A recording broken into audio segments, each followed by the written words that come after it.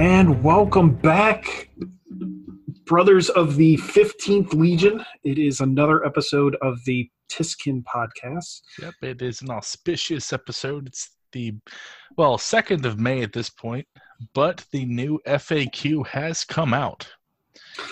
That is true. Yes, sir. It has been a doozy. But before we get to that, because there's a whole bunch of stuff to cover, I believe we have something a little special that we want to talk about. We do. So if you are unfamiliar with where we originated the podcast from, we actually host it on the Thousand Suns subreddit, which is /r/Thousand Suns on Reddit. And for about the last 20 days, we've had a survey up, which was very straightforward. It was just simply a run-through of all the units in the Thousand Suns Codex, and we were trying to get a rating on those units. Basically, do you always include this unit? Do you sometimes include it because it's good, or do you it's a good unit, but you don't like to take it because right now the way the game is set up, it's just not good? Or do you just think the unit is, really hurting at the moment? And it really just kind of gives us a way to know kind of what the pulse is on what people are taking. Yeah, which there were a couple of surprises here, though. I think a lot of them make sense if you look at sort of what people are taking and what seems good and what's not. So for our listeners on the podcast here, we're going to give you a little bit of a special run through here. These results I'm actually going to be posting up so you can actually go through everything yourself next week or probably about a week or so after the podcast comes out. But we are actually on here. We're going to take you through what the actual results are.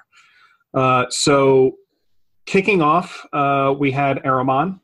And Ahriman, I don't think there's any surprise here. Overwhelmingly, I think he's probably the most auto-included unit of the entire podcast. Or not podcast. Of the entire codex. Yes, I mean, that's right. If you look at him, though, it makes sense, though. He's effectively an exalted sorcerer who's better in every way for a very reasonable points cost. It makes no sense not to include him if you're trying to hit big. Is there a better psyker in the game point for point than Ahriman at the moment? That does what he does for just sheer brutal butt kicking and just throwing out so many spells per turn. No, there's really not. Eldrad's a shadow of what he used to be. I mean, obviously Magnus is up there with them, but Magnus is a whole different thing. Yeah. And so while there are plenty of other good psychers, Ahriman does fit a very special role in the game as probably the most points efficient psyker there you can get. You mentioned the exalted sorcerer is that's kind of what he's on. He's kind of more like an exalted sorcerer in a way. Yeah. And the problem is, I guess the problem for the exalted sorcerer, who we'll get to here in a second, is that Ahriman is so much better, but not at a point cost that makes him unreasonable. Effectively, If you're going to take the exalted, might as well spend the extra couple points to get Ahriman. And it's kind of cool how they did the exalted sorcerers, because they're kind of like a mashup of a chaos lord and a sorcerer put together. Mm-hmm. Where you pay a little bit of a premium for them, but I think we're gonna, as we get kind of more into the FAQ and kind of where the meta's going at the moment, we might start to see these guys on the table a little more just to get those buffs out a little bit. But Ahriman had an overwhelmingly positive auto inclusion. It was close to about 85%, and the rest was just kind of, he either was good or people just auto included him. And I could see some folks just saying, hey, I'll take a couple demon princes or something like that in a lot of their armies. So then we get down to our next HQ of Exalted Sorcerer, who, pretty much a good number of people, not quite 50%, like 46% of people who voted put him as good, and then another 9 auto include. So above 50% of people like him. Right. Overall, that's not anywhere near as great as the reception that Ahriman received. And it comes back to the fact that they're good, but there's just a better option. Yeah, he's kind of one of those things, and we'll see this as a kind of a trend on some units in here where you can definitely tell where people have mixed feelings on him, and it's not a very good consensus answer on it. But then we had the Demon Prince of Tzeentch, which he was probably the second most auto-included unit because he's right behind Ahriman. Again, no surprise to me there because he's a beast of all the demon princes. I think most people agree that he is the best demon prince in the game at the moment. Mm-hmm. Just hands down. I mean, he has the same stat line as the regular demon prince, but he's just better. Yep. Now we did on the demon prince, we did have one little side question that we also polled for the folks that do take demon princes. If you did take them, did you feel like taking him with the wings was a requirement or not? And again, overwhelmingly, everybody pretty much believes, you got to take wings on the Demon Prince. Yeah, the extra mobility is really king. I'll tell you the number of times I've had a Demon Prince roll up, kill something that was important to my army, and then just to run away is infuriating whenever it happens. So that kind of just kind of powering through this here. Then we get to the sorcerer, our regular sorcerer. He's probably our first guy that there was almost a not good or don't take him that outranked the good. And I think this probably is kind of one of those things where it's like he's in this no man's land where he'll give you a couple casts, but then he's not going to buff your units. And for a few more points, you get an exalted sorcerer. And I think in my play, I don't know about you, Mike, but when I was playing him, I found that, believe it or not, having the extra wound and having the 2-up weapon skill that the exalted has is a night and day difference. Like the number of times I actually would end up getting my sorcerers into combat surprised me. And when they did, it really hurt when I didn't have that. Yeah. Well, the other bit of it, though, is that, well, one, so I guess glossing over, Jump Pack Sorcerer was another one of those sort of bonus questions. Pretty much everyone agrees it's not really a great idea. Right. But if you compare the regular Sorcerer to the Sorcerer in Terminator Armor, which did get a very good reception, for like, what was it, 12 points? You get a 2-up save, you can Deep Strike, you get an invuln save. It's just the generic option, so the regular Sorcerer just doesn't stack up very well against its competitors there. Yeah, that chapter approved when they added those updates to him definitely pushed the regular sorcerer kind of out of the way at that point. So and just to let you guys know where the numbers were on that, the regular sorcerer, there was only 5% of the respondents that said that he was an auto inclusion, where about 50% thought he's good, and about, if you take that up to about 70% combining it with good, but they don't take him because of the meta. I kind of read that as he's good, but there's a good chunk of the people who think he's good that just kind of are questionable on whether they're going to take him or not. And as you were alluding to, there was only about not even 50% thought the jump pack was required or even worth it if you have the points. So, and then on the sorcerer and Terminator Armor, again, he kind of rates probably right behind the Demon Prince here, where he's really good. Overwhelmingly, 55% of folks thought he's really good. But not an auto include. But there's another about 10% that thought he was an auto include. So, it's a very strong showing for him, like you were saying. Yeah. And then pretty much if you're going to take him, the sorcerer in Terminator Armor should have the familiar, because it's just, it's excellent. It's a very points efficient increase for your sorcerer's ability.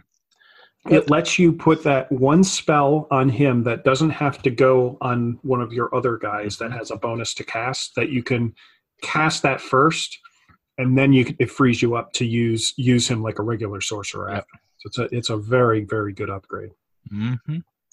So then we get down to our troops, which did not really see any surprises here, I'm afraid. Cultists are very much... It's actually interesting looking at the numbers. So a good number of people thought they were good, like a little less than 40%. And then a good number of people thought they were not good, And then you had these sort of very weird middling bars of auto include and good not taken due to blah, which I'm actually wondering if that might be as a result of the FAQ, the various things that have happened to cultists over the lifetime of this particular survey. Because this survey's been out long enough to have been hit by both the chapter approved and Vigilus Ablaze when they removed the ability to get chapter traits. Not that it really affects them but on the chapter traits thing, but still. Yeah, they miss out quite a lot because even though they kind of patched in the Vigilus Ablaze, cultists no longer getting Legion traits. For Thousand Suns, that's not really a big deal, right? Yeah. They don't really have that synergy with the army at all. They're just kind of like a filler, which at this point, I hope when we eventually do get on to the next version of the Codex or the next round of updates that we get, I hope that one of the things that they look at is potentially using cultists. Somebody actually on the Thousand Sun subreddit I thought had a fantastic suggestion, and that was to make cultists more like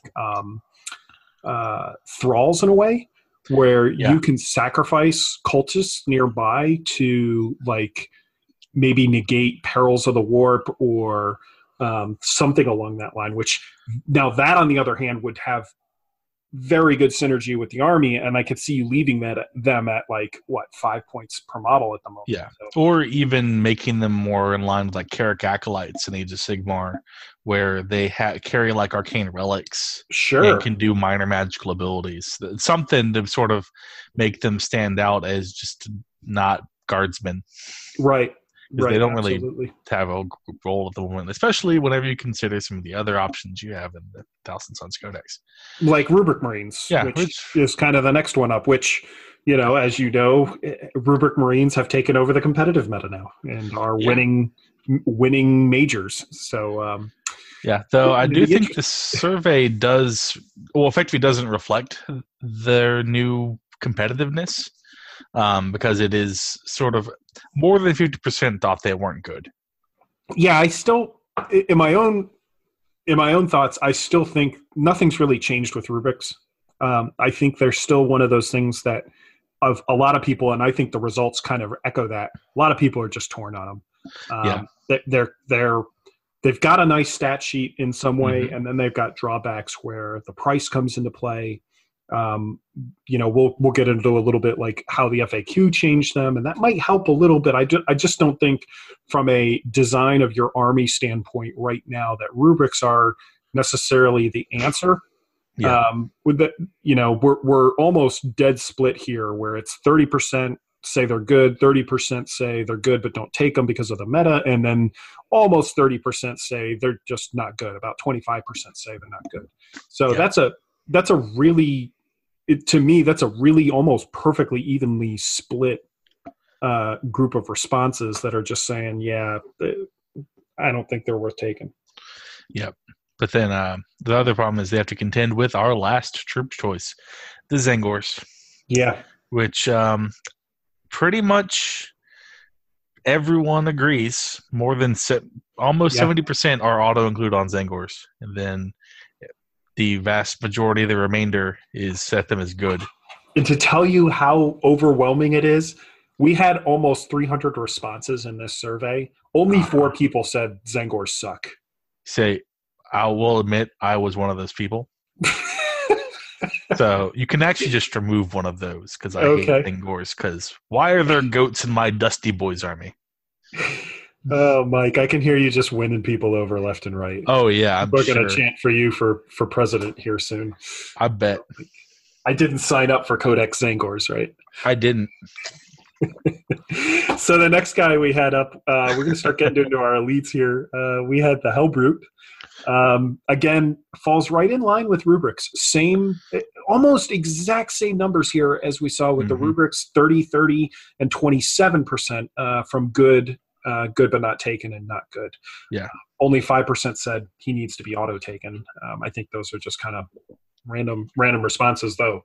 If I did have a conversation with someone who auto-takes a Hellbrute, that would be interesting. They are they are definitely in a weird spot, and I think they're feeling the pressure from the Contemptor Dreads right now.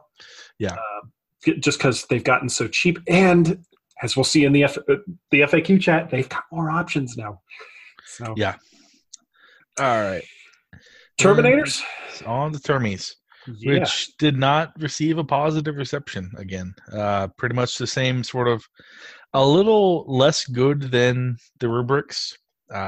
Effectively, a lot of people say good but not taken due to meta, because in certain capacities they are actually an excellent unit. It's just not for anything that you're going to face in a competitive environment. I've had plenty of good games with mine, but I would not take them to a tournament. They definitely suffer like the rest of the Terminators. I mean, they're if you were to just isolate in a vacuum just the Terminators, I put these guys up towards the top. I think the Death Shroud give them a run for their money because of what they can do. You know, the Death Watch guys also have their stuff. But at the end of the day, I think just the natural AP2 bolters on these guys with a sorcerer in there as well. Yeah, that's pretty dang awesome. They're very solid. Plus they have all those dust, so against smaller arms, they're going to be in a very good spot. But that's not competitive. Just that's not the way that works. Well, Zangor Shaman was an I was going to say, we've been talking about Rubric Marines too long. We need to get back to the actual Thousand Suns units like Zangors. I gotcha. Yeah. He got a positive response. He did, and I think he deserves that, in my own opinion. I will admit, the Zangor Shaman is mechanically an excellent unit. As much as I hate him because he's a goat on a disc. Where did you even get that from? Give that back. I want my rubrics on a disc. Damn it. But he's fantastic. Overwhelmingly. Though I would say that he's mostly, people consider him good as opposed to an auto include, which is not surprising. Mostly because the Zangor Shaman is really, you want to include him for certain types of armies. 4,000 Suns, however, not every list needs a Zangor Shaman. Yeah, because he's 90 points, and then you have that sorcerer looking at you at 98 points. So it's an 8-point difference going to stop you from taking, and the sorcerer helps you fill out an HQ slot as well, by the way. But that 8 points is not going to stop you from. I think in most cases, people going, you know what? If I'm going to drop 90 points into a psyker, I'm going to get 2 casts, and he's going to be a psyker. Mm-hmm. Where the shaman kind of probably is like a mutually inclusive add to your army when you start talking about Zangor Enlightened coming up. Yeah. So, all right. And then your favorite unit. The Gribbly Beast, also known as the Chaos Spawn for people who like being turned into Gribbly Beasts, got a resoundingly unfavorable vote. Nobody thinks they're good. Nope. Obviously, they have not seen the glories of the 21 Chaos Spawn army that I went around at some point. Oh yeah, it's hilarious. We don't need to go into it right now. This will be one of those joke things we can talk about on another podcast. But yes, 3 maxed out units of Chaos Spawn and then other Chaos Spawn from Forge World. It's hilarious. I like it. But that'd be a thing for another time. Well, 63% of you just said the Chaos Spawn is just not good, and that doesn't surprise me. Yep, I'm not surprised at all. Does not stop me from liking them, though. He has that soft spot in your heart for him, right? I do. They're just so adorable in their horrible little way. Well, then we have the Zangor Enlightened. More goats. So, the Enlightened, the results don't surprise me. Most people, and I think myself, think he's good. There are about 56% that say he's good. Another 16% say you need to auto-include these guys. So that takes you up. You're almost over 70, or you are over 70% at that point, just between those two groups, which to me tells me that they're really good. The problem is we don't see them matched up when I do the stats on the armies and what they're taking. These guys just don't show up. Though the thing that's meta right now. Yeah. The thing that's also interesting about them, though, is that their numbers almost exactly match up with the Zangor Shaman. Effectively, because if you're going to take Enlightened, you're going to take him. You're going to see those people that like both of them voting the same. Right. But yeah, I think the meta shifted on them because a year ago you saw them all over the place.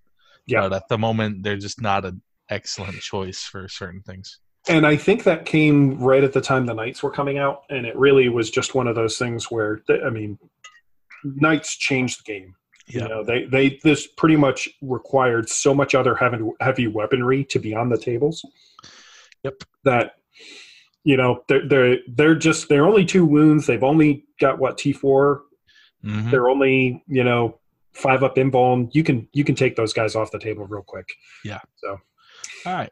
Time for the most disappointing section of this codex. That's right, the heavy support. So the good stuff is over, guys. That's it. Sorry. That's all that's good.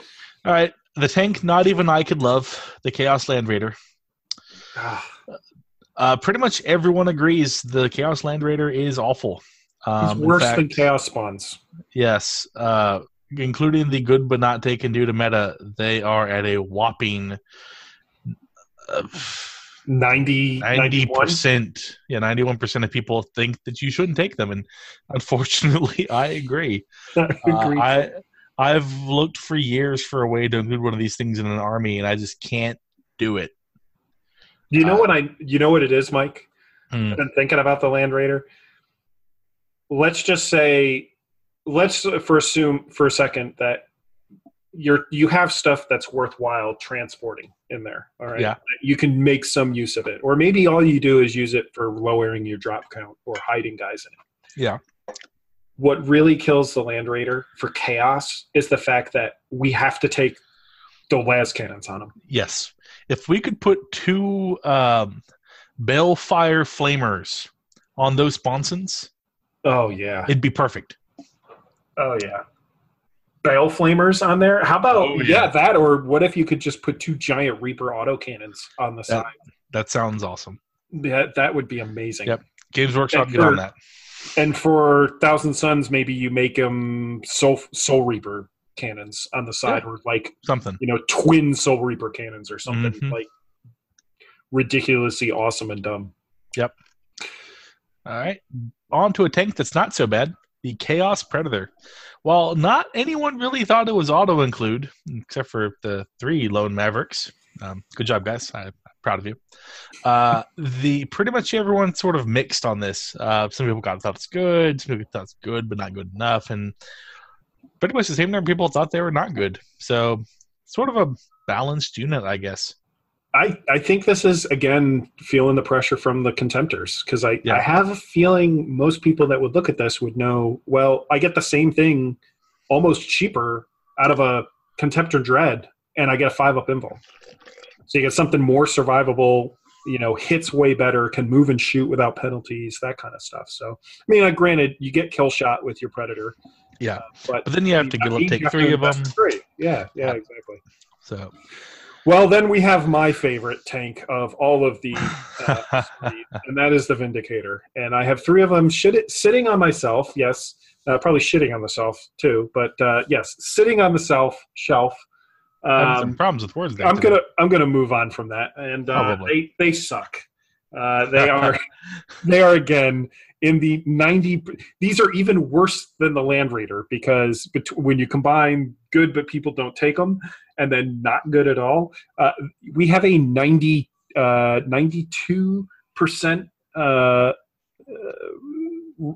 combination there of, I'm not taking Vindicators. Yeah, it's just not a good tank.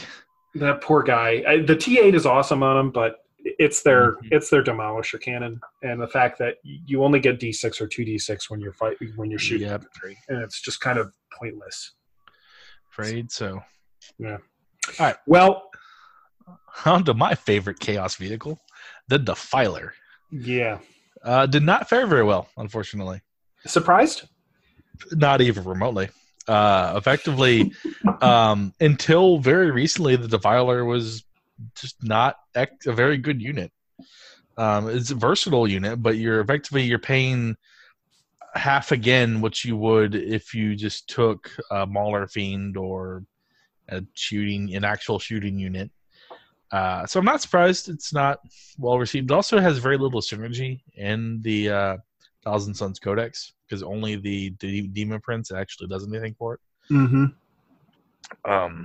So I'm not surprised. Pretty much more than 50% of people said it was not good. And then of the remainder, more than half of them said it was good, but does not take due to meta. So I think we'll see them taken, but not as Thousand Sons. Yeah. They'll be taken as, Chaos Space Marines. Because I think the Defiler is great, but now, when you take them in that Soulforge pack and you take the Lord Discordant with them, it's really the Lord Discordant that's going to make these guys really good. Yeah. You have a bunch of spider beasts walking all over the table. Yep. Forge Fiend fared even worse than the Defiler. Yeah, I'm not surprised. On a ballistic skill of 4 up, why are you going to pay that much for that unit? It sucks. Mm-hmm. For less, I get the Dreadnought.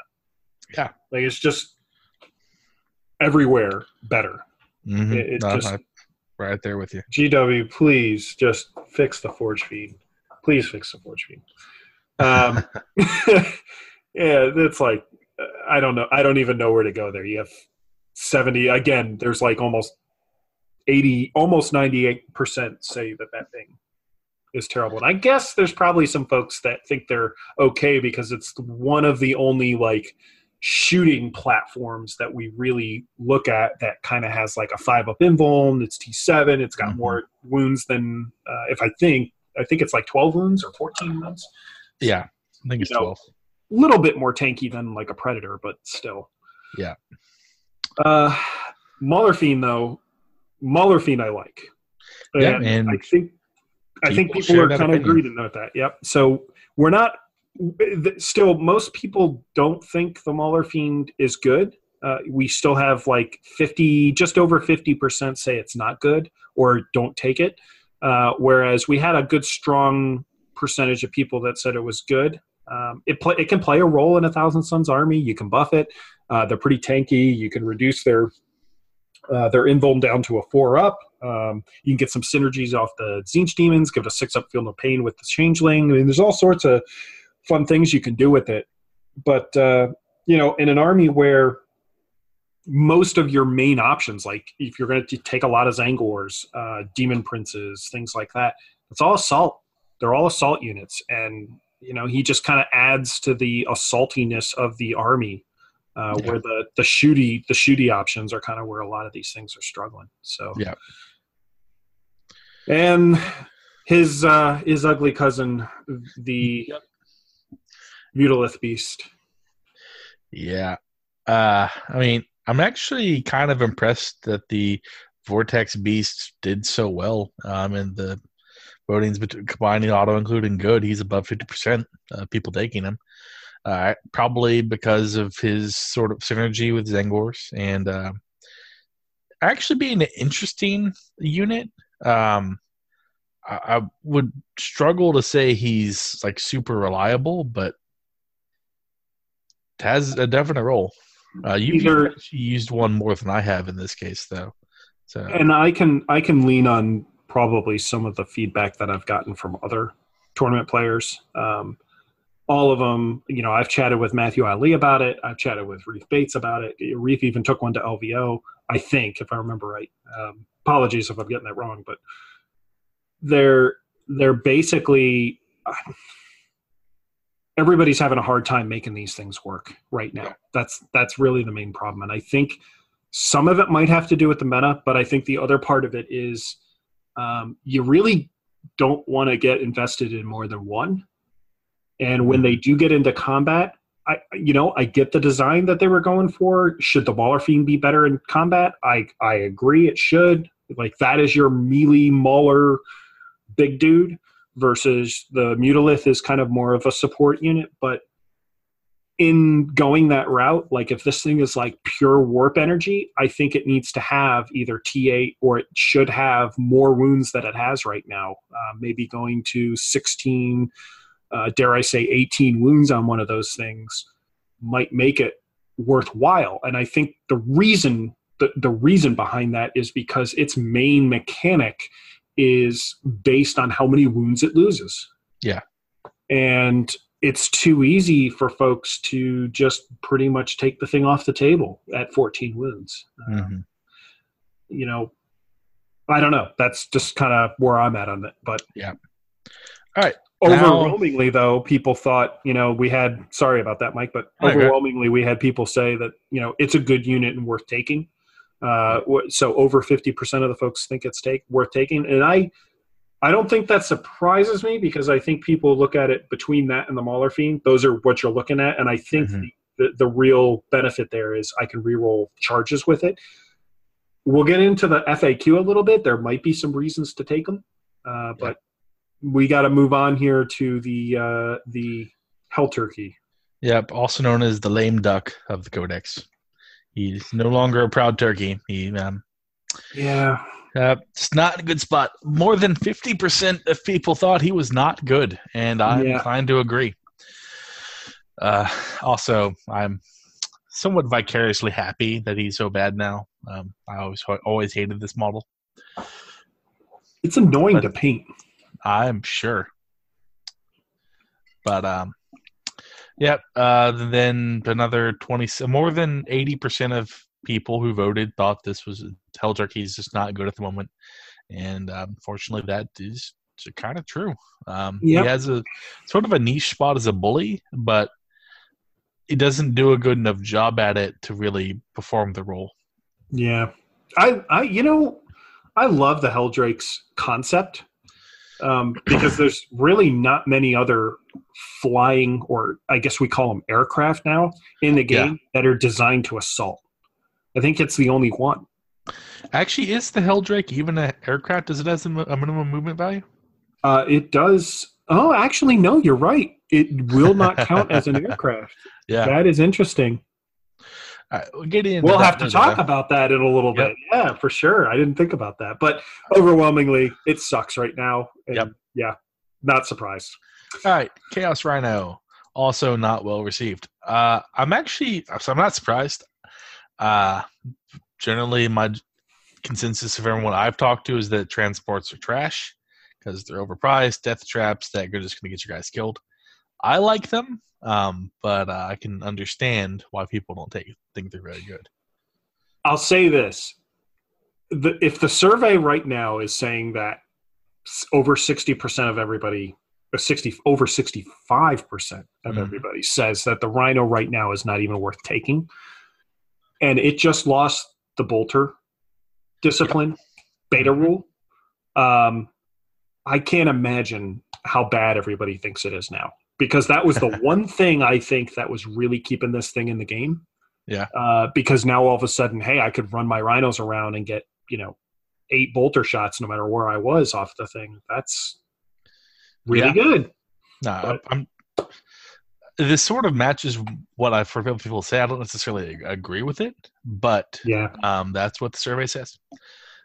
So them's the facts. Them's the facts. That's right. And that concludes our run through the survey results. Just a reminder, guys, I'll be posting this up in about a week, and I'll start a thread on that, and hopefully everybody can kind of chime in and get their take on what they think there. So, yep. All right. But we've got more interesting things to talk about at the moment, don't we, Mike? Yes, sir. On to the meat of our podcast. So, the April 2019 FAQ hit earlier this week, and we have gone through it and sort of figured out what all the stuff are. There's a ton of content. I've got about 2 pages of notes that I cobbled together for tonight. All right. So, I guess we'll start with the universal changes that have occurred that affect all the armies. For instance, the core FAQ with the release notes include some interesting things that they've clarified. For instance, wobbly models. I'm sure this has come up in at least some of y'all's conversations. Especially, they've sort of waved their finger at the community and said, guys, this is really supposed to be a thing to protect your models from being harmed. It is not supposed to be used as a way to position your models in a way that is advantageous but would not physically be possible. We really are ridiculous. I mean, yeah. I understand what they're getting at. Effectively, I think that certain people were trying to abuse the rule, even though it's not really a rule; it's more of a guideline. Yeah, I see it kind of from both sides. I see it from the side where folks want to play to the letter of the rule. I think the folks that are, I think there's an innate difference in people fundamentally, where there are people who think almost like pure scientifically or pure mathematically about the game, and they look at it as absolutes between black and white. Mm-hmm. And to them, they're looking at the rules and they're saying, well, it's written this way, which means I can interpret it this way. And it's almost very much like the Magic the Gathering. Like if you've never played that system of games, it's very much like the crowd you see in those games, because everything in that game is designed for that. Yes. Whereas in 40K, it's not designed for that. It's open for you to have these gray areas and just, have things like, look, don't break your model. It's not a rule that's there or an opening for you to find some gotcha. And I think this FAQ was something that kind of, for me, when I look at this, I kind of think now, I think there's a problem in the community where a lot of folks are looking for ways to... They're looking for it that way, right? They're looking like, okay, maybe my army got shut down or like my army got nerfed, and now what I have to do is go find some gimmick or find some rule in the game where I can take advantage of it and surprise my opponent. Yeah. And at the end of the day, if you're looking at it, and I think the litmus test I can put on this is, if it's a matter of your opponent not knowing what you're how something works, like the fact that something does something and they don't, and it's like a core rule, it's not something like, hey, this is something my army does. Mm-hmm. I feel like that's the kind of area we're getting into where that becomes a little bit nefarious for the quality of the game. Yeah. So on the same sort of vein, the next topic that they covered was, evidently they never explicitly said you could not move your models off of the play area. Yeah. And so people were sort of entering the nebulous fog of war that is beyond the edge of the table. Again, I feel like GW is just kind of like, come on, guys. Like, what are you doing? But they did add in a sentence to the basic rule book saying that no model or base can be set up or move over the edge of the battlefield. Of course, they did not actually specify what the edge of the battlefield meant. So now I'm sure they're going to be some guy. Mike, stop it. Yeah, stop it. Sorry, but I know people like that. Anyways, the next one I actually was kind of clever. I had not thought about this. They've disallowed disembarking from a transport that was destroyed during Overwatch. So know the deal with this, right? I'm sure it did some ridiculous thing, and now it's no longer allowed. Well, we had folks even here in our local area that kind of shot I don't think anybody actually tried to do it because it was that dumb. But you take a combi plasma on your Rhino. Okay. And then you overcharge on purpose to have it just get destroyed in your shooting phase. Okay, it's destroyed. Oh, so now my guys hop out. And then they charge. Okay, I got it. And if you might know the plasma rules better than me, but if I remember right, it's a modified one that causes the death. So you could even find like something in their army that was -1 to hit. It's like, great, I'm shooting at that. Yeah, but they decided that that's not the intention, so you can't do that anymore. Yep. Bravo, though. Yep. So they added they have tweaked their ruling on flying. So there's a whole article on it. It takes up almost the entirety of the second page of their sort of big FAQ thing. We might want to take a couple seconds to just kind of look at the nuance of that. So effectively the way that they ruled previously, back in the fall FAQ from last year, was flying units did not move over models or terrain whenever they charged. Because the reason being that models also included buildings, and they did not want buildings to be excluded from measuring distances for terrain. Now they've decided that they should just clarify it a little more. So now you can move over models that do not have the building keyword, but you still do not ignore terrain when you charge. This mostly affects things with the fly keyword, Harlequins, Wraiths, and Vanguard veterans. Which, honestly, this, as much as it, I don't really care either way. I do think it helps certain armies because now it makes you able to bypass certain screens on these more elite armies. Well, if we go back to last year when they introduced this change, and they were pretty good at describing why they introduced the change before.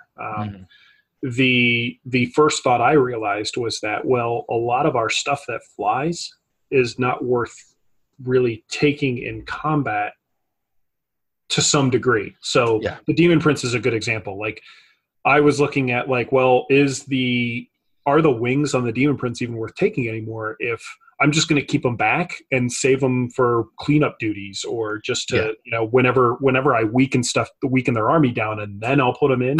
Yeah, the wings might not make that much sense, but now it's kind of like, no, we're definitely back into auto include, got to take the wings on it, because that thing can make a huge difference on your Demon Prince being able to just hop around in combat. Yeah, and also it definitely helps Harlequins and Necrons in particular, because both of those armies were not doing especially good after Blood Angels. We're going to see the Smash Captains return. Like they ever left. Anyways, the next fun include as a beta rule is the aircraft keyword. Effectively, any model that has a minimum movement characteristic gains the aircraft keyword, which means that you are allowed to move within an inch of them or over their base while they are using their minimum movement. So, for instance, if they have a hover rule, like most of the Space Marine transport flyers and the Valkyrie, they don't have this rule, but whenever they're zooming around, they can't block you. This mostly is useful for allowing you to bypass some of the shenanigans that the Eldar flyer lists do. It makes it possible to at least try to maneuver around the battlefield. There are still some ways they can stop you from doing it, though. Yeah, this is probably of everything. So first of all, the FAQ for me was fantastic. This was probably the best FAQ I've seen them do in all of 8th edition so far. But this was probably the most disappointing change that they made, because I could get a sense that they were trying to fix it, but they kind of only went like toe deep into this. And I get what they're doing, but the reality of this, if you look, let's take the Eldar Flyer situation. Eldar Flyers, I think what makes them so good is the fact that they have what was called, I think, Vector Dance, or the fact that they can they can just basically strafe back and forth and remain supersonic the whole time because they get an extra pivot. Yes. If they didn't have that extra pivot, I think that's a big the thing completely changes. Yes. Here's why. I can have, let's just say I take 3 flyers. The size of those flyer bases is easily, like 6 inches? Yeah, it's like 6 inches by 4 inches is an oval. And the way the thing to remember about these rules is that you still can't come within 1 inch of a flyer.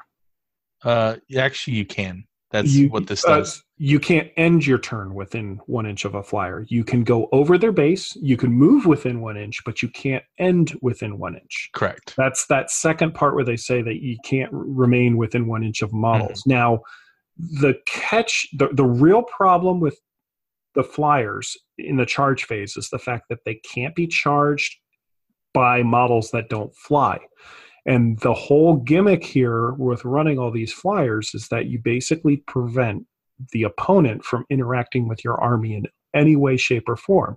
And if you think about it, if I have, let's say I have a bunch of Guardian Defenders or whatever, sitting that I don't want charged, if I park a flyer right up in front of it, that still is having a huge effect on it, where I still can't charge over that base, because if you're close enough to the defenders, I can't end my charge on the other side of your base. There's no room for me to put the model, which means I can't come within 1 inch of the flyer's base.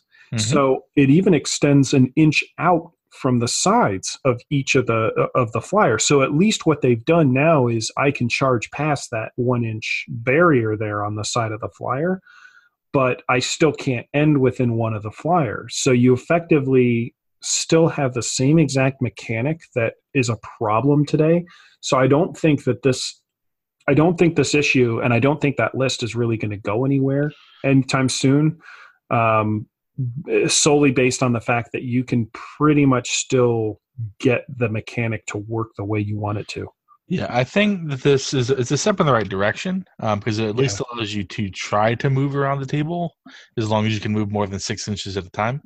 However, it doesn't enough to fix the issue that list presents. Yeah. I think at the end of the day, what I alluded to before is they need to take away the double pivot on those flyers. If it means, hey, they have maybe what it is if they advance or something like that, they get -2 to hit or something like that, but they can't shoot afterwards or something along that line. But if you take that extra pivot away, you make it very difficult for them to be able to continue to pull that off. I'm sure there's still, with enough flyers, you could get them in the way, but it kills off their ability to just literally strafe back and forth in front of their line. So I think that the double pivot was very important back in 7th edition, but it doesn't matter which direction they're facing in this edition. So I think that you can safely get rid of it at this point without adversely making the models useless, I should say. Right. And they're so cheap and they're so good to begin with. Like Prince of Hunter, Exarchs, and those guys. So. Yeah. Anyways, I got a sense you're trying to move to the next thing. So. Yeah, we've got a bunch of content to go through, and I don't want to keep this thing, sort of dwell too much on any one topic. Yep. So the next one is actually something that the Thousand Suns subreddit has been discussing for a very long time. The resetting up of models.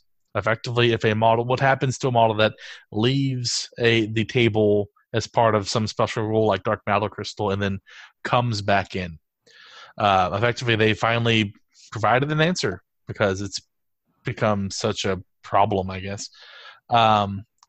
Effectively, they have 8 rules that apply to units that are set up on the battlefield using like Deep Strike or other things. And then they have a subsection of these rules which also apply to a unit as well. Let's see.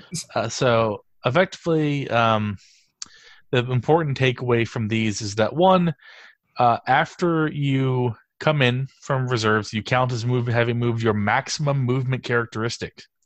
This is important for certain units, like, for instance, Eldar super heavy tanks that Deep Strike in will count as having moved, and so they get their Eldar holofields whenever they come in. Mm-hmm. I can't think of any sort of vanilla units this really affects, though. All right. Obviously, I'm sure everyone knows that because they're counted as being set up as battlefield's reinforcements, that triggers units, things like the Runes of Witnessing from Eldar, we're allowed to shoot at them, things like that. You cannot move again for any reason other than to charge. So they've finally answered the question. You cannot warp time after you Dark Matter Crystal. Yes. Which, that's a good ruling. I don't think anyone's just going to disagree with that. I'm not shocked at all. Yep. They did clarify that if you use an alternative deployment method, and you were locked in combat before, you do not count as having fallen back because you did not make a fallback move. That is actually really interesting, though. That was always my interpretation, because the fallback move is a specific type of movement, and you can actually take it. Obviously, if you have advanced previous to your redeployment, you still count as having advanced because you did take the action. And then 6, unless your thing says otherwise, destroyed models are not returned. I'm not sure that. Yeah, I don't understand how that would have come up, but I think they're probably just being like 150% clear, I guess, on the issue. Yep. 7 is effectively sort of the same vein. You retain lost wounds, and then the number 8 is a long one. Effectively, it just goes into that any abilities or stratagems, just like powers that you had in place before you were removed and deployed, continue to affect the same unit. Effectively, just maintaining that. Yeah, I think this applies to us in a big deal because if you think about it, you Weaver of Fates and Glamour of Tzeentch, your Tzaangors, and you then Dark Matter Crystal them the next turn. You can essentially, if you think about it, this actually gets really important because let's say you're going to go after, Eldar. The way to do it is to, in the turn before you're going to do it, you put Weaver of Fates and you put Glamour of Tzeentch on them, and then you go and put them, you Dark Matter them in your in your following movement phase, so that if they decide to intercept on them, well, great. I'm still on a 4-up invul, and I have that -1 to hit still. So I think that's really important. It is. I don't see how. I guess I've never encountered anyone who would argue against that, but I guess they're just sort of future proofing to make sure that nobody makes issue. It probably came around. Sorry, Mike. It probably just came around from people looking at the fact that the unit was removed from the play. And then basically almost like recreated in play. Mm-hmm. But I think it's one of those things where they're just saying, look, the unit is being moved on the battlefield, and it triggers abilities that let you shoot at it and things like that. That's the key. All right. So the next one is something I personally found hilarious. The organized event guidelines regarding repeated datasheet clarifications. So effectively, there were some people that were arguing that each of the demon princes in the Index, Codex Chaos Space Marines, Codex Chaos Demons, Death Guard, and Thousand Sons were all had different datasheet names and therefore were separate units. This also applied to heavy weapons squads from the Astra Militarum Codex, the Index that includes Death Corps of Krieg and Brood Brothers, the Elysians, pretty much any of those sort of weird heavy weapon squads, and Leman Russes for Genestealer Cults and the Brood Brothers. Effectively, Games Workshop has come out and said, no, these are all the same model. They're all the same unit. So effectively, you're hard capped at 3 of Demon Princes, Heavy Weapon Squads, or Leman Russes. Okay, so contentious issue number 1, or number 2, because we already covered Warp Time and Dark Matter Crystal. So this is the one where I think, I know people are going to disagree with me when I look at this, but I look at it and I say, okay, you're laying precedent down to be able to confirm that the Thousand Sons Demon Prince is allowed to take a Warp Bolter. Yeah. A Warp Bolter is like that really contentious thing. It's only a 2-point upgrade or 3-point upgrade or whatever. It just shoots a couple shots. It's decent. It gives you some shooting. Mm-hmm. So when I look at the Index, I see that in the Thousand Sons section, it points to the Demon Prince, the shared Demon Prince profile that everybody else can use. It does not point to like a Nurgle version of it or anything like that. It's page 21 in the Index. And that one has the ability, I'm looking right at it, it says it can take a Warp Bolter. I think if you're going to say that for purposes, even if you're going to say, look, for purposes of the rule of 3, they all count as the same, this gets into that thing, that little rant I had earlier about, the literal, us taking the rules so literally. I think at the end of the day, when you look at this, if you're going to say that the Demon Prince of Tzeentch is the same as like a Demon Prince, like you're just saying, look, this is a Demon Prince. You can only have 3 Demon Princes in your army. It does allow you now to go take a Warp Bolter using that workflow that's there. Yeah. So. I mean, I think your logic is sound. We'll see if Games Workshop puts out a release. So honestly, I don't think the War Bolter's so ubiquitous or game breaking that anyone's ever going to really. Which is probably why they haven't actually written an FAQ or anything in our codex. Let's be honest. How much of us are willing to die on a hill over someone taking like a 2.3 upgrade on their Demon Princes? Yep. I could see it like a top table, or you're playing something like that and you call someone out. I would hope you've worked that out with the TO ahead of time. But I just kind of look at it like, okay, I was on the other side of the fence before, where when they said, hey, these are different profiles, my opinion was, look, this means you should not be able to take the Warp Bolter because of that. Yeah. Whereas now that they've kind of reversed their decision on these things, I think that that means now you can take a Warp Bolter. So yeah. All right. And then the next segment is finalized match play rules. So every FAQ or some certain White Dwarfs, they put out beta rules to have us test and determine whether or not this helps the game. And then after a certain amount of time, they codify them, effectively make them actual rules. And so a couple of these have made muster and are going to actually become permanent additions to the game. The first of which, with a minor amendment, is the Bolter Discipline rule.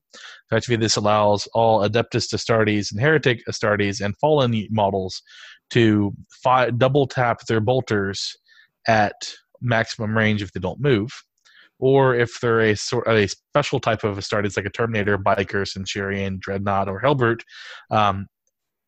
even if they do move, they always double tap.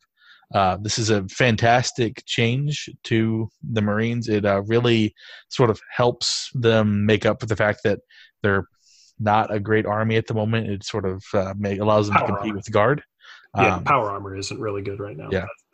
However, there are two minor changes that have been put in play for this version of the Bolter Discipline rule. One, as mentioned earlier, vehicles that are not Dreadnoughts or Hellbrutes can no longer benefit from this rule. Effectively, it was decided that certain units like Land Raider Crusaders and Storm Ravens and Rhinos were taking effectively too good with this rule. Boo. So they've lost that ability. I mean, I guess maybe there was something that they saw that we're not seeing, but Land Raider Crusaders, to be fair to our immortal enemies or forever enemies, basically. Yep. They were just starting to see play. Yeah. And that's with this rule. And it kind of feels like, guys, gotcha. We're going to rip the rug out from under you and, take it away. And I feel like even the Storm Ravens, for that matter, like we weren't seeing them running wild. It wasn't like this was, something that people were taking advantage of. It was, I'm sure there were some folks that were like, yeah, I could put this in. It's viable now. I could move wherever I want and get max shots, but yeah. Oh well, it's gone. The other thing that took a hit, though, was Death Watch. Effectively now, they can either use Bolter Discipline or Special Issue Ammunition. They cannot do both at the same time. I think that's a fantastic ruling. Which I think Go ahead. Fantastic. Yeah, with Death Watch, you can still, in a lot of cases, you can just bring them in 12 inches away and just get the rapid fire anyway. So, I mean, it's not a big loss for those guys. The other two beta rules that stayed, actually, I guess 3 beta rules, were prepared positions as a stratagem stays. I think everyone agrees that it's a good stratagem that balances out going second by allowing your entire army, except for Titanic units and aircraft. Did they? Was the expansion to aircraft something new that they added this time? Yeah, aircraft is new for this FAQ, and that makes sense. Because they're flying, why would they get cover? Yep. So that's here to stay. Tactical restraint, the thing that prevents you from getting more than one command point per battle round from either like relics or warlord traits is still here. I think that it's a fantastic inclusion, most because it prevents a certain sort of abusive lists that were just CP farms that I think really just slowed down the game. And I don't think were played very well. And before anybody gets the idea to go take Crimson Slaughter and say, I've got you. I'm killing a unit to gain a command point. Look at the spirit of the rules that we've got here. They're basically saying you should not be gaining more than one command point per turn. When you do that, or you get a refund, or however you get it, you should not be refunded more than one command point per turn. It does actually say regardless of source. Right. Well, that's even better. Yeah. All right. And then the last rule is all of those sneaky armies that like to, deploy 9 inches away and just alpha strike you off the table. They're staying nerfed. Effectively, all those rules have been changed so that it's just a 9-inch move. In the case of pretty much all of the Marine versions, or in the case of the Craftworld Eldar, now it's effectively a deep strike. Yep. Which I'm okay with. Not a problem with that. Yep. No problem with that. All right. And then the rest of it we can actually cover in the sort of buy codex thing, except for the Imperial Assassin stratagem. I guess they felt that the stratagem was too expensive at 3 command points, so they made it 2. And they also patched the hole with the Fallen, where, they're like, look, guys, you should not be taking Assassins as Chaos. And then on the flip side, you can't take Sorcerers and Rhinos as Fallen on the Imperium side. So, yep, tough luck. All right. But I agree. I think one command point to just kind of guest in an Assassin is maybe cheap. I guess they kind of figured, you make it a little bit more impactful, especially when you think about the armies that take them and their availability or ability to generate lots of command points. I'm thinking Guard, like that. So it makes sense. I don't think it's game breaking. Yep. So the going into the codex things, there's actually a couple of, I guess, secret game changes, sort of army wide, that they weren't in the big sort of preview. One, they clarified the drop pod deployment again. This was a big thing back in 7th, and then it sort of dropped off the radar because no one takes drop pods anymore, but they were pestered enough, so they answered it. Effectively, drop pods, if you can take them, you can choose to deploy them either open or closed, but once you deploy them, they are deployed, and you can deploy off of either the doors if it's open or off of the doors if it's closed. So it's really how much of a footprint do you want? If you were the poor chap out there who faced somebody who decided to deploy their drop pod and then go, I dropped my doors and I've got a 5-inch charge now, I'm really sorry that GW had to wait this long to patch that for you. But yeah. So they did still specify you have to stay more than 9 inches away. So it's still going to be that 9-inch charge. But you can interweave your drop pod door, so you make this giant area where no one can go unless they kill the drop pods. It could be funny. It's never going to see play, but I'd like to see it at least once. I guess it just is one of those things where there aren't very many other models in the game that have that level of change in their profile on the battlefield. So yep. The next thing, sort of a weird one. Hand flamers for all the Imperium are now a D6 hits. What were they before? D3? A D3, yeah. At least for some armies. I don't think that's that bad of a change. No, it's actually, I think it's a good change. It makes the hand flamer, which is sort of an underrepresented option, more viable. The one thing that is a big change, though, is every super heavy tank has lost the ability to fire Overwatch while it is locked in combat. I guess that's a good point. Yeah. I as I was combing through all the FAQs, it pretty much there's dozens of entries of cannot fire Overwatch and locked in combat. It's like cool. Mm-hmm. So that'll be important when we face something like Cadians or Guard or anything that's bringing one of those big tanks.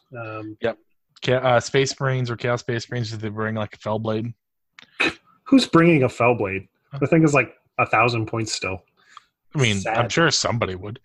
It's not even that good. I know. Oh. All right. But that's it for the, I guess, overall changes. So moving on. Well, one thing I do want to say, I think GW has done a fantastic job with this FAQ. Like Yeah, definitely. The point that they made to come in and just clarify and give an intent to the rules, I think if they can do that going forward, where if they make a rule change that they just say, look, this is the goal we're trying to go for with these rules, I think that goes a long ways to making disputes kind of almost a non-issue at that point. Where if I'm just playing with some stranger and we get into a rule dispute, I can just look at it and say, well, look, the point of the rule is, like if we were talking dark matter, crystal, and warp time, it wouldn't matter what point they come up with to say, hey, I'm trying to warp time my Zangors. I just deep struck and they said, well, look, you can't do that because they've stated once something comes in, you can't move it. And I think the fact that they're putting these intents and that clarification in there, on one hand, I think it's made this FAQ like the best FAQ they've come out with. But on the other hand, I hope they don't feel burdened by this to feel like, hey, we've got to do this every time. Yeah. Because I could see them just saying, God, if you guys are going to treat our rules this way, we're just not going to release these updates all the time. We're not even going to bother to do this. So the direction they're going with this, though, is fantastic. Yeah. Actually, this is probably the best FAQ I've seen in years in terms of really sort of addressing the spirit of the rules as well as addressing some balance changes. Yeah. So on the topic of the spirit of the rules, Space Marines actually got something nice for once. So the Intercessors, their entry has been updated to include all of the many expanded model options that the Intercessors now have, which is nice for them. It sort of makes up, well, actually it doesn't make up for the rest of this. So they clarified several of their stratagems to remove certain abusive interpretations. For instance, using Armorium Cherub on their Devastators to benefit from flak missile or Hellfire shells more than once. Actually, Chaos Space Marines affected by this kill shot has been clarified as not being able to be used on Demos pattern relic Land Raiders. Oh, sorry, not Land Raiders, Predators. Yeah, and they did that across. I think they might have even done that. They had to clarify that with the Vindicator laser destroyer or something along that run. Mm-hmm. I think they just wanted to make clear that the Forge World Predator and Vindicators don't count towards the Chaos Predator requirement. Which I think is a good thing. It actually makes it a choice whether you want to take one or the other. And then they've also clarified that Signum, which is another Devastator ability, cannot be used in conjunction with their Banner's ability to fire before you die. Pretty much if you're a Devastator, now is not a good time to be alive. But that's a thing. I think as much as I want to see Space Marines to get better, I think that the things that they addressed are actually healthy rules interpretations because they have removed some abusive interpretations. I think Space Marines themselves, regular Space Marines, have quite a lot of options on the table. They do. Probably could. The problem with Space Marines is how many options they actually have. If you've ever opened a Battle Scribe and just decided, hey, I'm going to create a Space Marine army. It's freaking ridiculous, the number of options that are in there. And then you come back to like create a Thousand Suns army and you go, meh. Yep. That's all I get. So I think at the end of the day, it's a double-edged sword for GW to manage an army that has that many options, that many interactions, that many different point changes. So I can kind of see it from their point of view where it now might not be the time to go in and just make big changes like that. And kind of the approach they've been taking where they kind of just kind of layer in additional units. It's kind of like the this bridge is too big to fail kind of thing where we can't change it. We'll just add stuff to it all the time. Yeah. No, they do benefit from the bolter discipline. So I think that they're trying to sort of tweak them, but I think they want to avoid what happened like 7th edition with the inclusion of the Gladius, where they went from being sort of a middling army to just completely dominating. Yeah. So moving on, still a monster for those guys. Oh yeah, I played him last weekend, and he's just good. God, that dude is a behemoth. Oh yes. So moving on to Space Marines, spikier, cooler cousins. We have Chaos. So Chaos actually did not come out of this particular FAQ unscathed. A few things happened. One, Vigilus Ablaze got its first FAQ. They specified that each of the Renegade chapters, except for the Red Corsairs, have a signed god allegiances, which is a big change that I don't think some people are going to like. So if you're playing Purge, you have to play Nurgle. Scourged is Tzeentch. Flawless Host is Slaanesh, and Brazen Beast is Khorne. Well, these are all very fluffy, I'll definitely say. And I like it. I completely agree with it. However, I've seen someone point out that they did have a comment in there that said if you want to create a custom legion, just like you can do with Space Marines, you can do so, and then you can pick, or you want to create a custom Renegade legion, you can do so, and then you can pick your legion at that point. So if your goal is just to get one of those legion traits, like for example Flawless Host, you can still do that and create an army that doesn't require Khorne or Slaanesh or Nurgle, etc. However, you don't get your stratagems. You don't, I think, get your relics as well. You really only just get the legion trait. I'm on the fence of whether I think on the Space Marine side, when you have like the Forge World chapters and they can just kind of pick their chapter tactic that they want, that's fine. They're not gaining the stratagems the same way. I think the Vigilus Ablaze stuff might have not been designed with that in concept, and this was kind of thrown in there. I'm just assuming things here. I could be wrong, but yeah. So I'm looking at the FAQ here, and I don't. So effectively, it's not, and there's nothing to do with the, like, you know, as you described. Like, I made a custom chapter that uses like the Purge rules. It's literally Purge keyword must have Nurgle keyword. So I don't think there's any flexibility there. Well, so I'll have to take a look. I mean, I could dig through the Vigilus Ablaze, but I think there is a note that they had in Vigilus Ablaze that basically says, hey, you know, if you don't want to run the Purge, you can take the Legion trait you want, just the Legion trait you want, and create a custom Legion using that trait. So you won't get the stratagems, you won't get the relic, you won't get that stuff, but you do get the Legion trait. Yeah. So I don't know, I'd have to look through it, but all right. The next thing, Khorne's Fighty Boys got a nerf. Yeah, Butcher's Nail only applies the first time a unit fights.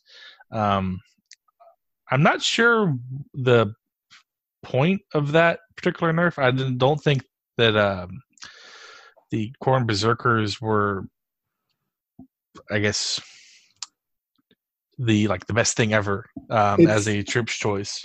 Yeah, you're right. It's that, but it's the tip of the iceberg on a litany of issues that exist when you have a unit that does something weird where most of the other units in the game don't do. Like, they just naturally fight twice, and I can't count the number of times I've had issues where, well, when can I interrupt? And, you know, when you fight a second time, what about fighting a third time? And, you know, can you move on to do other stuff when they interrupt? I mean, it creates all these different edge scenarios that I think them fighting twice is fantastic. It's a great mechanic for them, but it's one of those things where, as we've had 2 years now of 8th edition, and to flush these rules out and to play the, you know, the Berserkers on the table that much, you start seeing these kind of weird scenarios come up more than you think they would. So. They also answered a question regarding specialist detachment relics, which effectively you can choose it as your free relic if you want to, which I'm glad they clarified that, because I was actually kind of sort of confused as to how that worked myself. So yeah, but they also, the wording, I'm surprised they had to do that, because I was rereading the requirements at the very front. We like to skip right back to the meat of the thing, but if you look, I was realizing a couple things. One is, I thought the same thing, and I also thought that if you spend a relic or a command point, you no longer have the ability to just spend a command point to go and take a relic, the Renegade Relic. You know what I mean? Like, you don't have the ability to just do that because the Chaos Stratagem basically says you can choose an artifact from that book. I might be wrong, but I'm 99% sure that's what it says. So I can't spend a command point to take, say, the Mecha Tendrils or whatever. However, there is that field general or field commander stratagem at the very beginning there, where it does say, hey, if you upgrade one of your detachments to a specialist attachment, that lets you then take a second warlord trait for that additional command point. And when you do that, if you look at the wording in a lot of those, that then lets you guest into taking another relic. Yeah, so I guess it really does almost better than the one from the Chaos book. Yeah, I'm glad they answered the question because it is kind of confusing the way that they had it worded. So moving on to our Dusty Boys, the reason why we are here. So Thousand Suns hit a nerf, unfortunately. Effectively, you can no longer deploy Chaos Spawn that are summoned mid-battle within an inch of an enemy model. So you can no longer, for instance, turn your characters into Chaos Spawn to tie up units to prevent them from charging. Now, there's probably a lot of people thinking, like, why was this even a thing? Like, this is probably the least big a deal. Now, hold on a second here. Let me explain this for folks. I interviewed Justin Curtis after LVO. He did a great job of explaining how this works. The base of a Chaos Spawn itself is about 3-4 inches wide in diameter. And then when you add the fact that it needs to be 3 inches from the character, it essentially, when you combine the two, gives you an 8.5-inch range off of it, which means reasonably you could measure 8.2 inches from where your character is to place the spawn. And what that had the ability to do was, if something deep struck or something came, within range, you could wait until the charge phase or wait until that important phase, pop that stratagem on, say, that sorcerer that's there, and sacrifice them to put that Chaos Spawn within one of that unit, and then you would not get charged. Or you would prevent them from being able to shoot, or, whatever you wanted to do there. And that was a really big mechanic. I still think there exists some scenarios where you can make this work, where you put the spawn hidden in a building behind line of sight to prevent your other characters from being shot. But I think if you're at that point, you're either at the end of the game, and that's kind of like a game-breaking kind of move that you're doing, or that's about it. Because otherwise, you're pretty much going to keep our characters are so important. You're going to keep them up. So anyways, that was kind of the mechanic that they've been using. So in essence, if someone came in from reserves from Deep Strike 9 inches away, you had the ability, if your sorcerer was right out front or was measured 9 inches away, you had the ability to put a Chaos Spawn inside of 1 inches of the unit coming in from Deep Strike, and you could prevent them from charging you. And that was why they patched this. Yeah. And then the other thing is actually a kind of I don't know if it's a buff, but at least clarifies it. Especially it tells you in no uncertain terms that if you use Treason of Tzeentch, an enemy character, your opponent has to fight it. They can't just, stand there and wait for it to go back to normal. Which is, I guess, good. Most of the games that I've gotten through, this was something that most people knew that there were, or at least in the tournament area. I'm sorry I always use that as my context, but playing tournament matches, that was something that everybody kind of have got accustomed to, that yes, if you Treason of Tzeentch something, or you're within 1 inches, even Mind Control from Gene Stealers was similar. You can use it to basically move important characters into combat with stuff, and you can play all sorts of games and everything. It kind of tells you how strong Treason of Tzeentch is in the game But yeah, that was something I think a lot of people had kind of just gotten used to, but it was good that Games Workshop, probably for your casual and your weekend games, that they came out and just said, hey guys, just so you know, this is how it works. Yeah. And then moving on to Death Guard, I thought this is the way it already worked. They modified the Poxwalkers to specify that if you go above starting strength, you have to pay reinforcement costs for them. But that's interesting. Yeah. That's interesting because for a while, I'm trying to think back. For a while, I think that was something that was debatable about whether you had to do that or not. Yeah. But they clarified that it does. Good that they clarified it. Yep. And it makes sense too. It makes sense. You're getting extra stuff in your army. Yep. All right. And now moving on to all those other people. So effectively, these are just sort of important things if you're playing these things as a Thousand Suns player.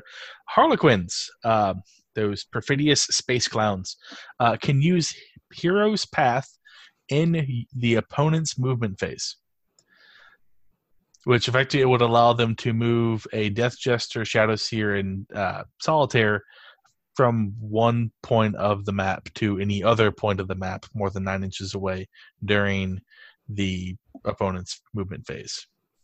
Oh, wow. Yeah. Which is, if you effectively, it would allow them to save their characters or to reposition after you've positioned. It's actually pretty cool. Is it only on the first turn? No, Hero's Path is at any point. It's just like Dark Matter Crystal. It's just a stratagem instead. Mike, do you think you could explain how good the Solitaire is? I could, if I were inclined to. So the Solitaire is effectively an Eversor assassin, in that he's this horrible beat stick of a character who goes where he wants and kills what he wants. He has a 3-up invuln save. He gets a ton of attacks with it's a strength 6 AP -2 rending death killer weapon thing. He moves over in other infantry or other models really, and once per game he can blitz, which increases his attacks total from 6 plus modifiers to 10 plus modifiers, giving him effectively 12 attacks. And whenever he charges, if I recall, he is an absolute beat stick. However, I think a lot of people play him wrong, and that's why you don't see more of him. So I was just kind of thinking about that when you were saying, "Hey, I could teleport the Death Jester, the Solitaire." I heard that in there, and that's kind of if I'm following you right, the Solitaire is kind of the one guy where if I'm faced with Harlequins and they've got a Solitaire, I need to kill that dude. Yeah. So effectively, what target number one? Yeah. What this will allow you to do is, let's say your opponent goes, so, okay, I remove my heroes from the table. They reposition their guys, and then, okay, your screen is open here. So at the end of your turn, I pop my Solitaire down out of line of sight in some vulnerable area. Then during the Harlequin's turn, you've already moved. You can't run away. He moves his 12 inches and now is an assault with whatever he wants to be an assault with. It's also very good if the Harlequin player is going second, because Hero's Path can happen turn 1. Mm-hmm. And then Labyrinth of Laughs. The Labyrinth Laughs. It's a stratagem that I'm sure nobody has ever heard of. Is actually a Webway Gate stratagem. They specified it can be used to turn 1. Effectively, what it does is if the Webway Gate gets destroyed, you can spend 1 point, and a unit inside the Webway can come out even within an inch of whatever killed the Webway. That's nice. Yeah. That's nice to be able to just rescue a unit that way. Yeah. The Necrons got a similar thing, and they're up next. So they got a similar thing with the emergency invasion beam. Effectively, if you destroy one of their fly-in transports, they can spend a point to disembark one of the units in the transport, as opposed to it being stuck in reserves. That's what happened. Wait, so hold on a second. So they have something like a barge, or one of the barges, or not the barge, but the So they had the croissants, the flyers. If you put a unit embarked in them, they're actually considered to be in reserve. So they don't act like a rhino? No, it is not anything like a rhino. Okay. So if you blow up a bunch of them in a single turn, they can only emergency invasion beam 1 unit out. Everyone else walks on, normally from their ledge. But But let's say I surround the unit. It does it act like a transport in a way where if I surround it, I can still kill the unit inside? Yes, because they disembark as normal. Okay, got it. Yep. And then the other thing they did, there's a stratagem called quantum deflection, which allows you to modify the quantum shielding on a unit. So like all of their barges and their walkers have this. Effectively, anytime they take damage, they roll a dice, and if the dice is lower than the damage dealt, the damage doesn't happen. This allows them to modify it so that it allows them to, anytime they match the damage, not roll lower than the damage, they negate it. So it can even ignore damage one weapons. This is why you use sweeping attacks when you have them on the Necron vehicles. Yep. Then you don't use your big attacks against them. Mm-hmm. All right. Moving on. Tau got a finger wag of why are you doing this? Certain Tau players were evidently trying to use the old stim injector war gear from the Index, even though the stim injector is now just a rule that certain Tau units have. Evidently, Games Workshop thought that was enough of that foolishness and told them to stop it. But the buff they got though was that the Kalyan Master of War ability now selectively allows units within 6 inches of the commander to double tap, but they can't move at all, as opposed to everyone within 6. So the problem still with Tau tends to be the fact that they can just overwatch on 5s, and everybody gets to overwatch against them for the greater good. Yeah, that hasn't changed too much, right? Well, so that's only Tau Sept, and they actually FAQ Tau Sept as well to clarify how it works a little bit better. But one thing that everyone forgets about Tau Sept is that in order to overwatch on 5s, you have to be within 6 inches of another Tau Sept unit to do that. Which is why you see Tau players castle up with all their Tau units, is because in order to use their abilities, they have to be really close to each other. But yeah, Tau overwatching on 5s is just awful. I hate it. Ruins my day every time. All right, moving on. Custodes, I guess they decided that certain Custodes players are being mean and were trying to use swooping dive while locked in combat. They were told to stop. They can no longer try to do that. Because that sounds right. Yeah. It's pretty much all there is to them. Knights are the big change here. I think this will actually shake up the meta a little bit even. Rotate Ion Shields has been capped at a 4+. So 4+. That's a big change because we were seeing lots of 3+ invuln saves on Knights and Castellans. Death Grip has also been nerfed so that a 6 always escapes. And worth noting, Onslaught has as well. Works the same way. Well, they're at the bottom of the list because I hate Genestealer cults. Also, they were my last tab. I didn't mean to derail you here. Way to just jump in and ruin my flow. So the Death Grip change is actually huge because it at least allows you a chance to escape as opposed to, okay, we'll remove that model now. And the other thing I'm happy about, the Castellan has gone up by 100 points. Well, I'll tell you what I'm not happy about is that the Renegade Dominus went up 110 points, and they made it the same there. And it's kind of like, why are they bothering to nerf the Chaos one when nobody's using it because it's so friggin' expensive, and you can't get the same stratagems to make them work? It just feels like, guys, that doesn't make sense. Yeah, I don't get it, but that's what they did, and so that's what we got now. I think the changes to the Imperial Castellan is a good change. That unit was entirely too good for its own good. I'm disappointed, though. Yeah, I think they could have done something. Been a little lighter on the Chaos Castellan. Well, you had the active full stratagem that they have. It's still there. Like, why doesn't that one scale like Rotate Ion Shields? Yeah, I don't know. I think they're taking baby steps on Knights. They've gotten nerfs in the last 2 FAQs, and so as things effectively change, they'll consider making additional changes. All right. Orcs. They clarified a rules interaction between two different stratagems called showing off and custom ammo. This does not allow a evil son's big mech to fire his shock attack gun 3 times. Effectively, you'd only ever fire it twice. I was not aware of that one.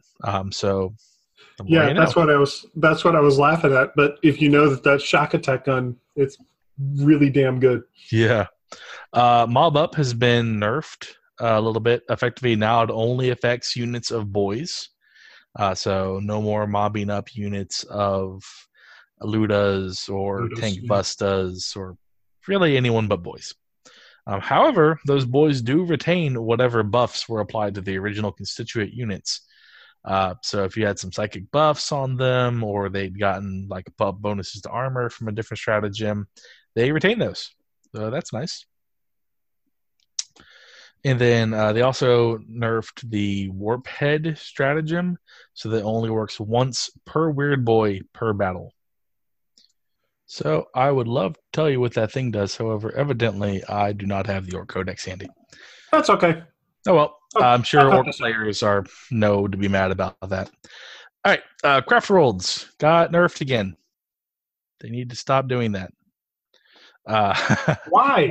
Well, granted, they really didn't nerf Craft Worlds themselves. They nerfed their ability to interact with other Eldar armies. Reveal, Jinx, and Doom only help Assyriani units now, which, to be frank, I don't really care about because I play mono Craft Worlds when I play Craft Worlds. But I'm sure there are plenty of Inari and Dark Eldar players who are going to be upset about that. Hawks got a fun thing, though. They can now drop grenades twice, because double the grenades, double the fun, if you move and then quicken them. And then the Forge World Wraith units, so the Wraith Seer and the Scathach Wraith Knight, are both gained the Wraith Construct keyword, allowing them to be used in the new Vigilus Defiant Wraith host special detachment, and the Wraith Seer also was increased to toughness 8, which is a much needed change for that particular unit. That sounds like it makes sense. Yep. And Dark Eldar got nerfed, which is fun. Effectively, they clarified that when you vect a stratagem, does not count as having successfully used that stratagem. So, for instance, if you vect Tide of Traders, you can Tide of Traders later in the game because the first attempt did not actually happen. That's huge. That is a huge change. The other thing is they also clarified how the counteroffensive stratagem interacts with the Vexator Mask. Effectively, you can use counteroffensive to bypass Vexator Mask. Which I'm sure it won't come up a ton, but it could be useful every once in a while.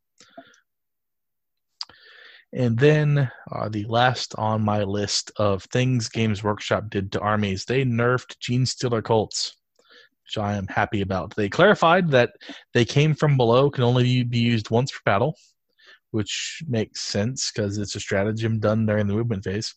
But also that units cannot arrive turn 1. Effectively, if you use the came from below, Genestealer blips go from being on the table to being underground, which is a type of reserve, and then they arrive from reserves as per normal, as opposed to like Dark Matter Crystal or Hero's Path, where they're just a redeployment. So basically, Genestealers can't get to you turn 1 unless they run across the board? Yes, they have to go the normal way. And then they also did the same thing they did with the, what's called? Death Grip stratagem for Mental Onslaught. Effectively, a natural 6 always stops it, which I'm sure Knight players and pretty much anyone who likes using big things is going to be very happy to hear. Because, well, before that, you pretty much, if you got hit by Mental Onslaught, you were done. All you have to do is look at Nick Rose's video, or the video of Nick Rose's final at Dallas, where he, in one round of Mental Onslaught, just basically one-shotted a Castellan off the board. So I think at the end of the day, it's very hard to argue that it's healthy to have a mechanic like that in the game that you can't do anything about. It's also very disheartening. The ability to just lose a model with no ability to save it. It's just not healthy for fun gameplay. So that's pretty much the highlights of the FAQ. There were some other rules clarifications, but I didn't feel that any of those were really a big sweeping changes like what I've described here. All that being said, David, what do you think your sort of takeaways from this FAQ are, since we have a bit of time left? Well, I think the big thing with the Castellans is I think you'll still see them. Yeah. I don't know that 100 points is enough to convince Knight players to put down the Knight. Basically, I think the way you look at it is it's a single model that has the ability to take over a game. Yeah, that's a hard thing to find. That's a hard thing to find in all of the rules and all of the units you can choose out there. There's very few that can do that.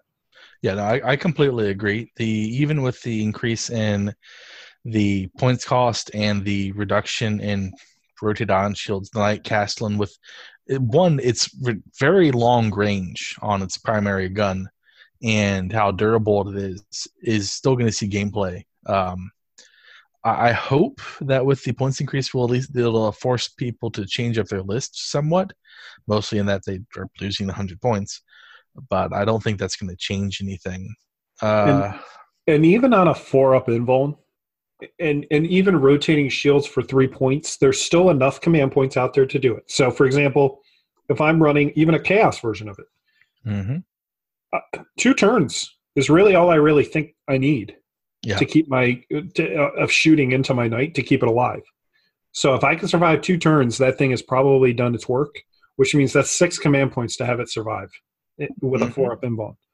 So I think that's still something that, as much as people on the receiving end of Knights are probably rejoicing, like, hey, this does help, and it does, I think you still are going to look at an uphill battle against those things just because of the fact that they can respond, and it's 28 wounds on them. I mean, they're ridiculously tough. Yeah. Otherwise, nothing I really see here is a huge change. Works.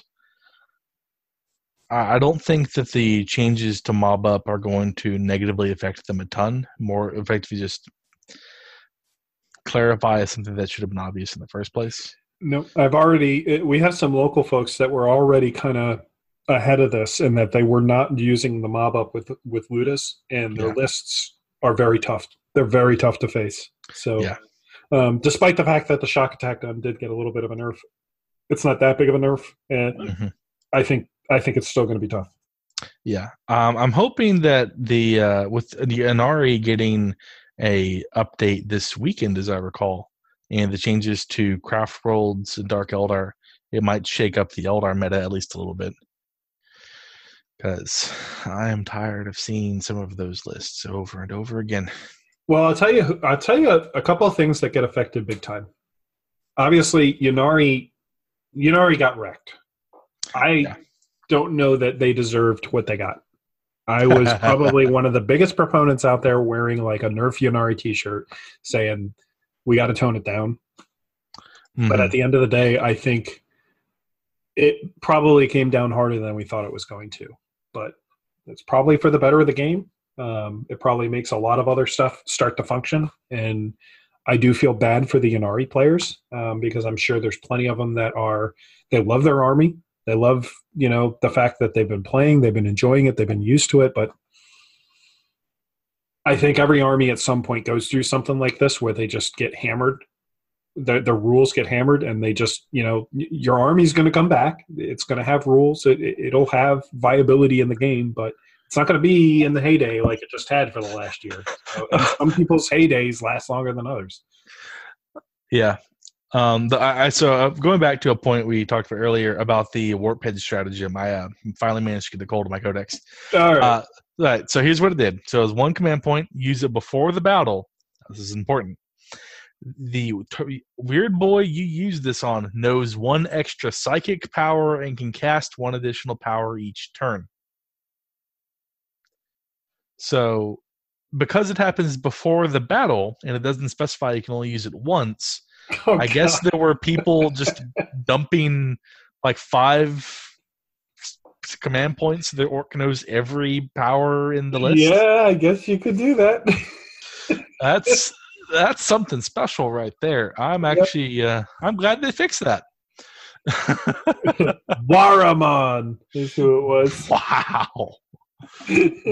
That's awesome. Yeah. Right. Well, in any case, just kind of jumping back to the Eldar side, they actually all got hit. All the different variations of it. Another thing, like the Doom and Gyms thing, is probably the big thing because it affects Haywire too, if you think about it. Yeah, I guess so. From my perspective, the Craft World's nerf only affects Eldar Soup. Yeah, so Harlequins, Dark Eldar, Ynnari. Yeah. So if you're running mono Craft Worlds or mono Harlequins, you weren't nerfed. Actually, you got buffs. Mm-hmm. The only Eldar sub-faction that got nerfed was Dark Eldar. Because Ynnari too. Well, Ynnari aren't getting nerfed in the FAQ there. They're just flat out getting the new quotations codex. Yeah. With the White Dwarf. Yeah, and if you've seen the shots of the White Dwarf, they're basically getting a huge reduction on what they can take. It's not just kind of, hey, just feel free to bring what you want. It's now, well, this is what you can take. And in a lot of ways, that's very similar to what they did with Thousand Suns and Death Guard and those other armies where it's kind of like, hey, Chaos Space Marines have all these cool tools. Well, hey, join the club of watching that army get all these updates, and you're sitting here like, I don't get a Lord Discordant. I don't get Havocs that are awesome. I just got to sit here with my psychic powers and twiddle my thumbs. Yeah, I'm actually not upset that Ynnari are sort of being reduced. Because of what they sort of are in fluff, them having sort of the entire offensive might of a Craft World and a Dark Eldar Coven plus a Dark Eldar cult just seems kind of strange to me. Whereas in like the novels, they're usually kind of strapped for resources because people don't like them. Well, I don't ever look at the armies. I don't look at an army's peak potential as a measure of how good the army is, because not everybody can take the army and get to that peak potential. Ynnari had a very, very good record in the middle of tournaments, just using this as a statistical measuring point, where they had the highest number of rounds that they could go before they averaged their first loss. And what that means is just randomly thrown in against everybody else, just rated the same way. They won those matchups. And I think that tells me that comparatively to the rest of the meta or the rest of the armies that were out there, they matched up very well on paper in a just randomly tossed together kind of scenario. Yeah. They had their weaknesses. There were armies that could beat them. And I think in the last 6 months, we've seen the reason Ynnari they aren't winning tournaments is because most people have adapted to their armies to protect or to counter that directly. And they're also very much overshadowed by Knights.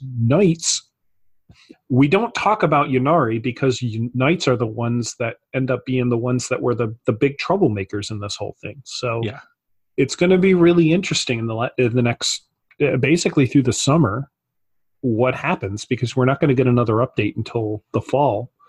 And there's going to be some supplements probably that come out, because I would imagine Vigilus Ablaze is not the last one. They still have some additions to add.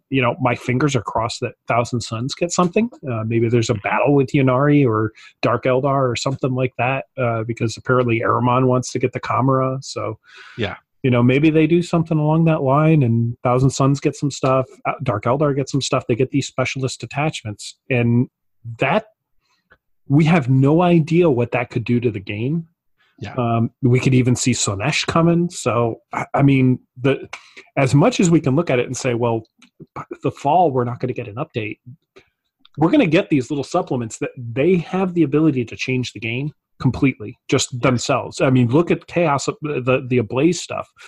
If you look at what's happening, there's a lot of folks that are looking at that Soulforge pack with the Lord Discordance and the Chitin Ravager or whatever, which is kind of like a cheaper version of the Lord of Skulls, and the fact that I think you can get like a 60-inch movement out of the Chitin, and then charge, which is just what? This was completely bonkers. It is bonkers, but there's stuff like that Chaos, in my opinion, is going to get elevated because the shackles that were holding them in place are getting lifted. I will say though, Tau is probably that other army that I think is poised to make a breakout here and just completely start dominating the meta, because they have, when you take Knights and you take Ynnari out of the picture from prevalence, Tau are super, super strong, and they made it out of this update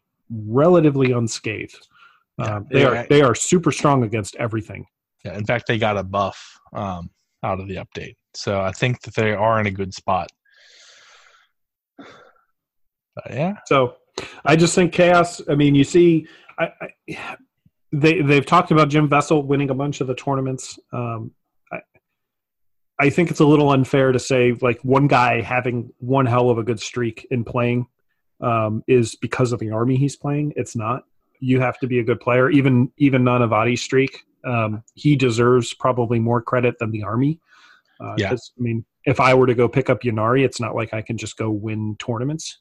You know, you got to be a really good player, and I think that's kind of the hard thing. The hard part about looking at stats and looking at what's balanced and what isn't. You could have certain armies that people that are very good just play more often than not. And, you know, a lot of times the tournaments are just matchups. A lot of times it's just who you're playing, the army you're playing, all that stuff. So I think at the end of the day, Chaos, despite Jim Vessel really kind of raising that flag and kind of leading the charge with the army, all around, they have the tools to deal with everybody. You know, they have some very, very good tools in their toolkit, more or less. And Ablaze just adds a bunch of more stuff in there that are just more things that are viable that work, which is good. I think Chaos need to be things that are dominant, right? I mean, it doesn't need to be like a Knight Castellan that just take a one unit that takes over. I think that's the thing I think people don't like, is when you have one thing that's just completely dominating it, or one rule or one stratagem, or just one thing, like one strategy that just is not possible to defeat. I think that's where people get a little sour. And with Chaos, we're probably going to start to get a little spoiled here, because we've just got so many options that you can make work. I mean, I was looking, for example, I'm looking at the Purge or the Scourged. And what's awesome about these guys is they can re-roll a free hit roll every time a unit shoots. So if you think about it, I can take like 3 Chaos Space Marine squads, take a missile launcher in each squad, and they're self-sufficient at that point. They're really, I mean, there's lots of really, and that's not even kind of one of the things that a lot of people are looking at going, wow, I need to do that. I mean, you have Red Corsairs that we're going to see. The Chain Reaper cannons haven't even come back in stock yet. So, I mean, we're yet to see probably, you know, some Havocs and drills coming out and just wiping people off the map. There's all sorts of stuff like that that's in that book that is super, super viable. Demonkin really, I don't think anybody's really found a way to make them work yet, but it's still super early. So I think that's what's awesome about Chaos right now, is as much as anybody might look at them and say, hey, they're going to be at the top of the meta, I think they have a couple formulas that are really strong right now that are at the top of the meta, but they have so many other options that are out there that's just, even if they make some nerfs or whatever to something that Chaos is doing, it's going to be really hard to stop it, just with how much synergy you get between demons and Chaos Space Marines and Thousand Sons and Death Guard and etc. Yeah, I think that Chaos in general is in a very good position right now. Healthy healthy too, right? So when I say good, I imply healthy as well. Like it's very. You can pretty much make a good list using a bunch of different options in Chaos, and all of them will function very well. Right. And sort of you have to decide sort of what flavor of Chaos you want to play, whether you'll play infantry spam or you want to bring the Demon Engines. The Demon Engine. Swordforge pack, yeah. Yes. So many cool things you can do with it now.